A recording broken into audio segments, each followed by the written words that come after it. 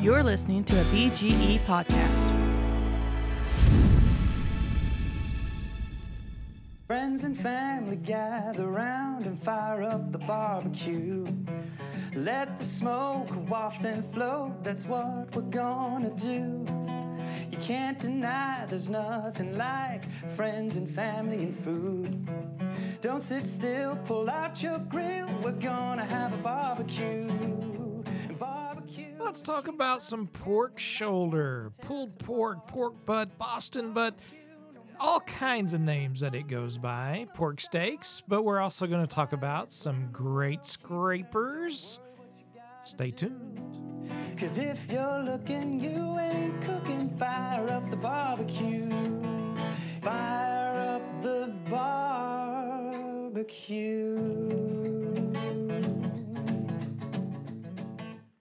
Welcome to another episode of the Blind Grilling Experience. My name is Chris Peltz. I am the most interesting griller in the world, and I think we've got a pretty good episode for you today. It's not giving anything away. Of course, this weekend is the World Championship Squirrel Cook-Off down in Bentonville, Arkansas. My buddy Nick is going to be throwing it down, and I tell you what, oh man, them folks are in for a treat. That's all I got to say. They are in for a treat, no doubt about it. So stay tuned. Next week we'll be giving some results and how all that went. So we'll see. We'll see how it goes. Optimistic. Oh my goodness. But I had a few questions come in, and I'm actually doing some research on a grill scraper. So we're going to get to the pork butt in just a minute. But I wanted to talk about grill scrapers for a moment as well, because now's the time of year that a lot of folks are thinking about winterizing their grills. Not me. I mean, we grill all year round. We keep our things going. But I know a lot of folks that, hey, it gets cold and, or whatever it is, whatever the situation, they just don't grill throughout the, year round. That's fine. That's all well and good. But sometimes they want to get things cleaned up before they put everything away or close it up for the winter. And we've talked about grill scrapers before, and I've talked about little hacks, a little quick tip. If something happens, you can't find it, grab a piece of aluminum foil, crumple it up in a ball and scrape your grates. It's a quick fix until you can get something to do a little bit better, but it does work.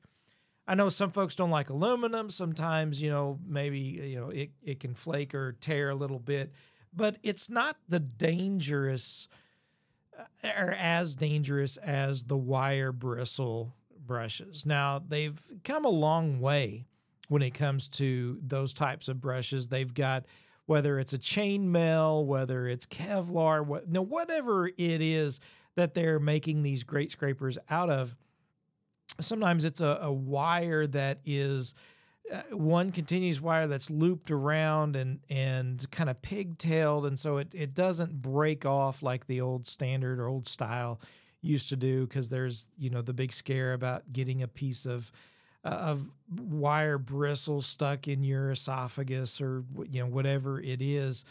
And, it's a thing. I mean, it's happened to people, and that's a bummer, no doubt about it. And so a lot of folks just want to avoid using those bristles. And I get it. I'm with you. I've got a solid metal scraper for my grates that I use that it's uniquely shaped to fit through on the bars of the grates and to scrape them off. Of course, various brands have their own, the Grill Grate brand, I think has their own little scraper as well as their spatula tool that's really cool for those style of grates. But when you talk about just really grilling, scraping the grill after cooks, and then really getting it good and cleaned up for the winter, I've actually been looking into the wood scrapers. And there's a few reasons I've been looking into this. First of all, I'm considering making some, doing large batch and really, making some wood scrapers for out in the wood shop for grillers and you listeners, you guys, that if you'd be interested. And that would be something that if I ended up doing, it would be probably really, do some prototypes over the winter and then really push it out maybe next spring. But I've been researching this because there's a few things I didn't realize that when it comes to preparing or setting up these wood scrapers. You can find them. Different brands make wood scrapers, whether it's BGE, Big Green Egg, or Weber, or different brands have these wood scrapers. And there's some similarities and there's a lot of differences, especially when it comes to any grooves or kind of little shape. Usually there's a little mitered end that would sit down on the grate, gives you a little bit of leverage. And sometimes there's little slits or slots where you would think that the cooking grates would kind of go. And I knew that they weren't very big, and I figured, you'd kind of wear that down. But after doing some research, I found out that the intent is for you to get your grill extremely hot, like 600, 700 degrees, and then take that wood scraper and put it on your grill grates and run it, adding a little bit of pressure and clean those grill grates, at that high heat while they're really at a high heat. And what you're doing is you're basically burning in a groove to fit your grill in that wood scraper. That's how they're made to work. Now, that sounds great, and they work great. They actually do work really well. But the downside to that is if you have more than one grill, it really forms to the one grill. And especially if it's a different brand, a different size, so different variables, it's not going to fit exactly, from one grill to the other. It's really going to burn in for those grill grates. Now, for a lot of folks that only have the one grill to begin with, that's going to work great. That'll be fine. And they'll really just kind of, fold over, kind of, that groove gets wore, and it will get down not only into on top of those grates, but even down along the sides. And again, they work really well.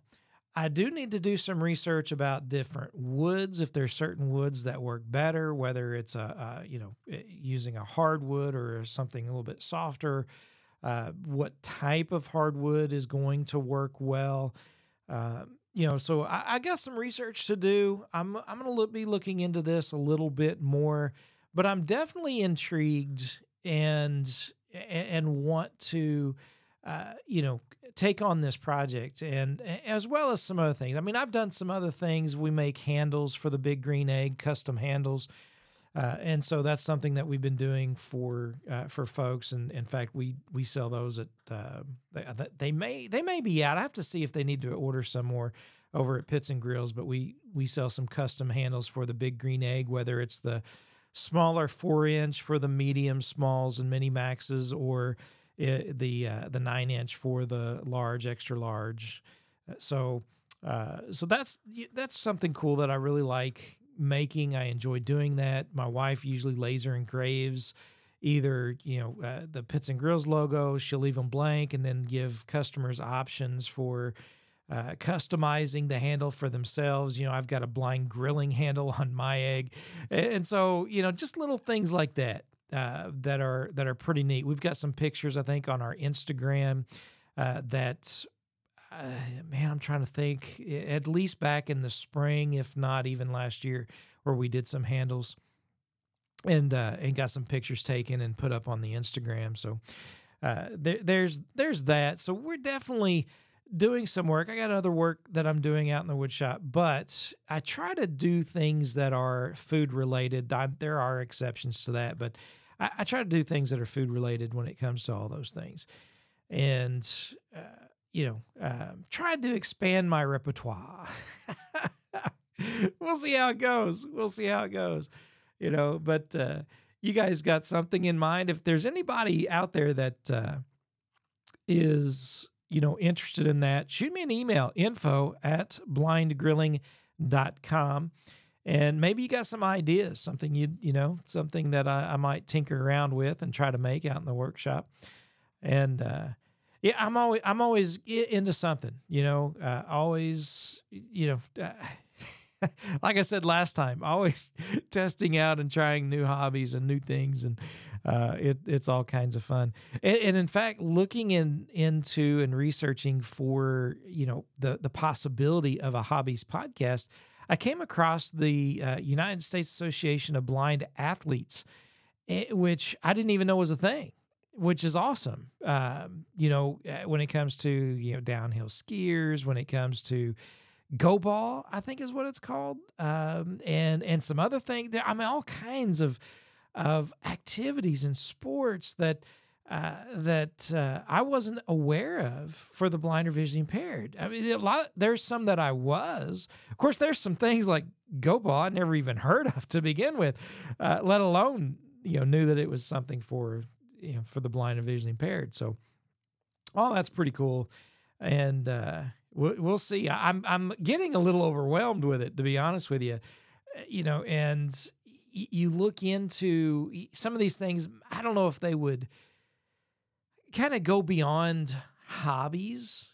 Maybe when you start talking about athletes, I don't want to put them in a hobbyist type category necessarily. I don't want to be insulting to these people because they're putting. They're some of them, kind of livelihoods, right? I mean, they're putting so much, investing time and energy into these things that I don't know if you could call them hobbies. So,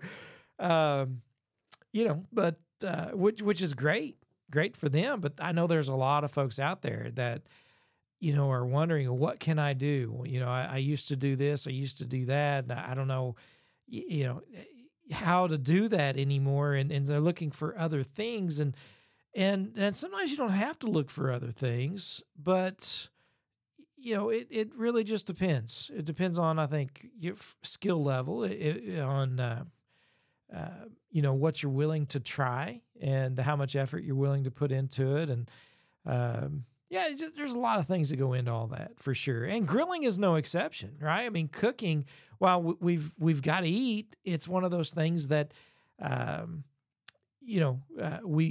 love to do. A lot of folks love to eat, right, and love to cook, and so they want to do that, and I definitely have made it a hobby. And while it's something I do for a livelihood in one respect, it is definitely I would call it a hobby because of the playing around that I do with it is more hobbyist type, because I'm not all in with the competitions. While I do some Big Green Egg competitions, some local things here, in this area, not traveling anymore, so it's more hobbyist than maybe even enthusiast, but not competitive, not a barbecue athlete by any means. Oh man. But speaking of loving food, though, I did want to remind folks, I did put a link out on both our Facebook page. If you go to facebook.com/blindgrilling, you can find our Facebook page, our Facebook group, Blind Grilling Experience. If you want to join us there, send us a request to join that group, Blind Grilling Experience. But I posted a link to a podcast that I was on entitled Food Tips by J.J. Jackson. Food Tips, Basics and Beyond by J.J. Jackson. And it's he does a really good job. He's a radio guy. I mean, that was his career for years, was radio. And I think it kind of shines through in his podcast, all the editing, everything he does. Really kind of jealous about all that. But He's really good at what he does, and I really appreciate him having me on and the interview that he did. So you guys can go and check out Food Tips, Basics and Beyond by JJ Jackson on anywhere you get your podcast. And I think you can like it. I think you guys will like what he's got going on. He usually offers various tips, things kind of like we used to do on the Quick Tip Tuesday on the YouTube channel. And so, I've learned a few things, and I think you guys would too, as well, if you check it out. But we had a question come in about pork butt and ask if I've done a program. And I know I've talked about pork butt, pork shoulder, right? I mean, when you talk about pulled pork, Boston butt, you're talking about the front shoulder of the pig. The rear leg is the ham. The front shoulder, and I forgot, I was going to double check, and I don't want to, I say enough things that are wrong as it is, I guess. So I don't remember why they call it a butt when it comes from the front shoulder. I used to know there is some reasoning. There's something about it, but I've right now just completely drawn a blank on it. But with that said, no pun intended, you've got your pork shoulder, and from the pork shoulder, you can have pork steaks, you can have Boston butt, bone-in pork shoulder or Boston butt. There's a lot of the barbecue competitions usually do pulled pork, or they will do a pork shoulder Boston butt as part of their competition that they do their turn-ins. And there are certain sections, because it's a couple of different muscles that make up that pork shoulder, with that usually that shoulder blade state. When you get that bone in, it's right there and just about in the middle of it. And I can't break it down like a lot of folks can, but there's a couple of different muscles that make this chunk of meat up. And usually we get them about 7 to 9 pounds. But one of the muscles they refer to is the money muscle. And the money muscle is really what the barbecue competition guys are going for. It's one of the more tender pieces. It's not the long, stringy strands when you start to peel or pull the pork. When if you're doing the old style, somebody got the gloves on, they're pulling the pork, stripping it down. There's chopped, but in essence, that money muscle is almost like the filet mignon. In fact, for beef, it's called the Claude tender, or the Terrace major, I believe is another name for it. Sometimes in restaurants, you'll see a petite steak, and it is usually that shoulder chunk of meat. It's kind of small, and it's kind of a hidden gem of steaks, because it can be as tender as a filet mignon and a little bit more beefier flavor. It's just really good. A reverse sear on that thing is amazing. And so Claude tender, Terrace major, or or petite steaks. That's basically the cut of meat that they're talking about from the beef. But on the pork, with the pork shoulder, you've got that money muscle. That is the more tender part of that. And that's really what the competition guys are trying to really pay attention to, watch their temps, and, in their turn-in box, make sure that that's going to be the part that is going to be, tasted. That's where it's at. That's why they call it the money muscle, because it's money right there when you nail it. But one of the biggest questions that we get is just how to cook them, right? And I'm not going to be going through competition cook here. I'm just going to talk about, about the cook as a whole. Generally, there's not much trimming that needs to be done. If you're backyard cooking, you're making some pulled pork for the weekend for your family and friends, something like that. It's kind of like brisket. when it comes to that. The trimming is not as important or vital when you're, doing it at home, and you're not in a large restaurant environment where you're having to do, 30, 40, 50 pork butts, and you're trying to make sure everything is good. And plus you're using those trimmings for, other things like sausages and suet for burger or whatever it is. And so the trimming isn't nearly as important. Sometimes we'll trim some of that fat off. My buddy Bruce down in Louisiana, who's been on the podcast in times past, he'll trim that fat off and make cracklings with that fat, which is amazing. So there's lots of things you can do with a Boston butt or pork shoulder. When people talk about pork steaks, that's basically a pork shoulder that's been sliced into these huge 3/4 to 1 inch slabs of meat, kind of like a steak, only it's from the pork, from the pork shoulder, and they grill it. Right? They'll grill it, sometimes reverse sear it, bring it up to 140, 145 degrees internal temp, and serve it. It's good to go. But a lot of folks, when you think of the Boston butt, they're thinking about pulled pork or chopped pork. And that's where the questions come in, and that's where you get the long cooks that people are wanting to do. Now, again, like the brisket, I'm not doing these 12 to 20 hour cooks like a lot of guys are doing, at 225 to 250 degrees for your pit temp. My pit's at 275. And the process for me, as far as the cook itself, we'll get to whether brining, marinating, seasoning in just a minute. But understand, first of all, you don't have to really worry about the trim. The fat's going to just be flavor. It's going to render down. It'll help keep it moist. It's going to be great and help keep you from drying it out. But when it comes to the cook itself, you're going to be doing a 275 degrees indirect cook.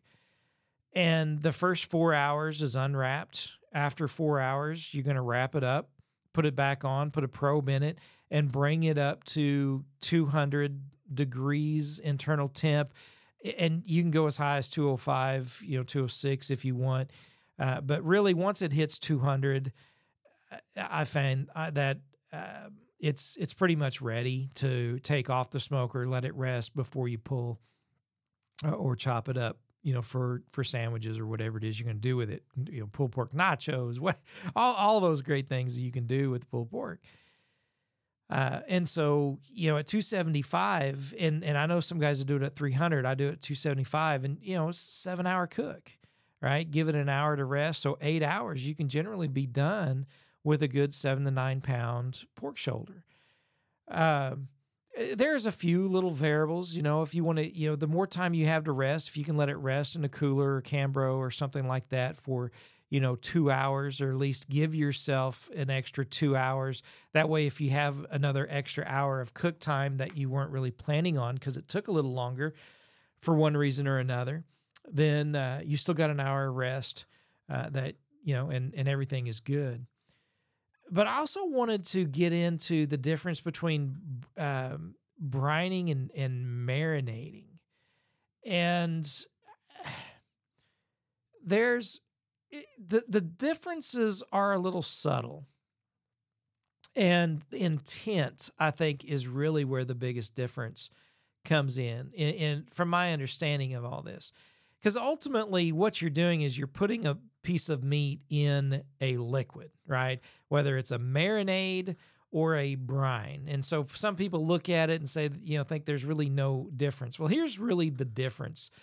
The brine is intended to infuse, to draw out, that salt and really get in and penetrate. It kind of, it works by kind of drawing out certain moistures, opening up the pores, of that meat and the fibers and allowing it to then draw in the seasonings that you've put in the brine. whether it is some little bit of sugar, some of your spices and herbs and things like that. And it works that way with chicken as well. And because it's a water base, and it's usually got quite a bit of salt to it, it helps for that chunk of meat, whether it's chicken or pork, to draw in a lot of moisture and hold it for the cook and help keep it moist. And so the brining is really, for that aspect of getting those herbs and stuff deep into the meat and getting a lot of that moisture in and using that salt as that transfer. Whereas marinade is almost exclusively all about the flavor. And it's a sauce in and of itself. It's not just seasonings in water, salt in water. It is a flavor in and of itself. With that said, when it comes to pulled pork, I don't know what I would qualify this, but I usually I get a big bowl and I put my Boston butt in this big bowl and I cover it in apple juice. I don't know if that's a brine or a marinade, to be honest with you, but that's what I do. When it comes to my pulled pork, I'll let it soak overnight in apple juice. And actually there was a YouTuber who experimented with sweet tea, because there are some sweet tea brines out there. There's a difference between what the YouTuber did on their YouTube channel and the sweet tea brines that I'm familiar with, such as from Lane's Barbecue. This YouTuber just put a Boston butt in a Cambro and filled it with sweet tea and let it set overnight just in sweet tea. And when they pulled it out, they weren't impressed with the color at all. They seasoned it up, they cooked it. The cook came out fine. But when they were eating it, you commented that there was kind of this weird, tea aftertaste that they didn't find pleasant at all. And I get that. I get that. The sweet tea brines, though, that you're going to find from someone like Lane's Barbecue isn't just sweet tea, right? I mean, you're going to have your herbs and your other seasonings and things that you would traditionally find in a brine, in addition to, the idea of the sweet tea. And so using that in times past, I didn't have that aftertaste. And I'm a tea drinker. And maybe that's why I didn't taste it. Maybe it wasn't familiar to me. I love tea, though. I drink unsweet tea, and not even sweet tea. I just drink unsweet tea, and love it. But yeah, that's an interesting way to go. That folks that will do it in root beer and Dr. Pepper and Coke, various sodas, right? People will marinate pork in as well. And so there's all kinds of things that you can do to try and add flavor and moisture to your pork butt. Depending on your grill, whether or not how necessary it may or may not be, these ceramic grills do so well when it comes to moisture and really holding in the moisture and helping the meat retain moisture that brining isn't as vital or important for the cooks that I do anyway. But when it comes to the pork butt, I really love the apple. I use apple wood. I have a spicy apple seasoning that I love by Simply Marvelous that's sold at Pits and Grills. In fact, you can go to pitsandgrills.com and you probably find it there online on their online store. And it's an awesome rub. They have a spicy apple and they've got the regular. I love the spicy apple because it's not overpowering, not too much heat. It's still got that apple and that sweetness, but it's just a really good rub for pulled pork. Plus, soaking in that apple juice overnight. I just think it's a great combination with the apple wood for smoke on the charcoal as well. And so that's what we'll do overnight. Now, again, you can brine it if you want in something else, or at the very least, you take it out of its packaging in about 3 hours in the refrigerator. Put your rub or whatever seasoning you're going to put on it and let it set in the fridge for, 2 hours. If you have time. If you don't, it's no big deal. But if you do, let that rub kind of, have a chance to really work its way a little bit into that, because that's a thick cut of meat, right? I mean, it's going to take a lot to get that seasoning down in there. And so, once you've done that and you got your grill set up for an indirect cook, 275 degrees is my recommendation. And usually after 4 hours, you've just passed the stall at around 165 to 170 degrees internal temp. If it's a little bit lower temp, maybe it'll take a little longer. But my cooks have been really consistent enough that I don't even have a meat probe in for the first 4 hours. After 4 hours, I wrap it, put the probe in it, wrap it up, and put it back on. And now in the wrapping, there's another couple of things that you can do. You can just wrap it in foil, put it back on the grill, or you could put that in a aluminum pan, add a little bit more, whatever kind of, if you marinade that you had, whether it was, if you were brave enough to try the soda or the apple juice, put a little bit of that in the pan with some butter and cover it, tight with the foil, put it back on and with a probe in it, and bring that meat up to 200 degrees or just over.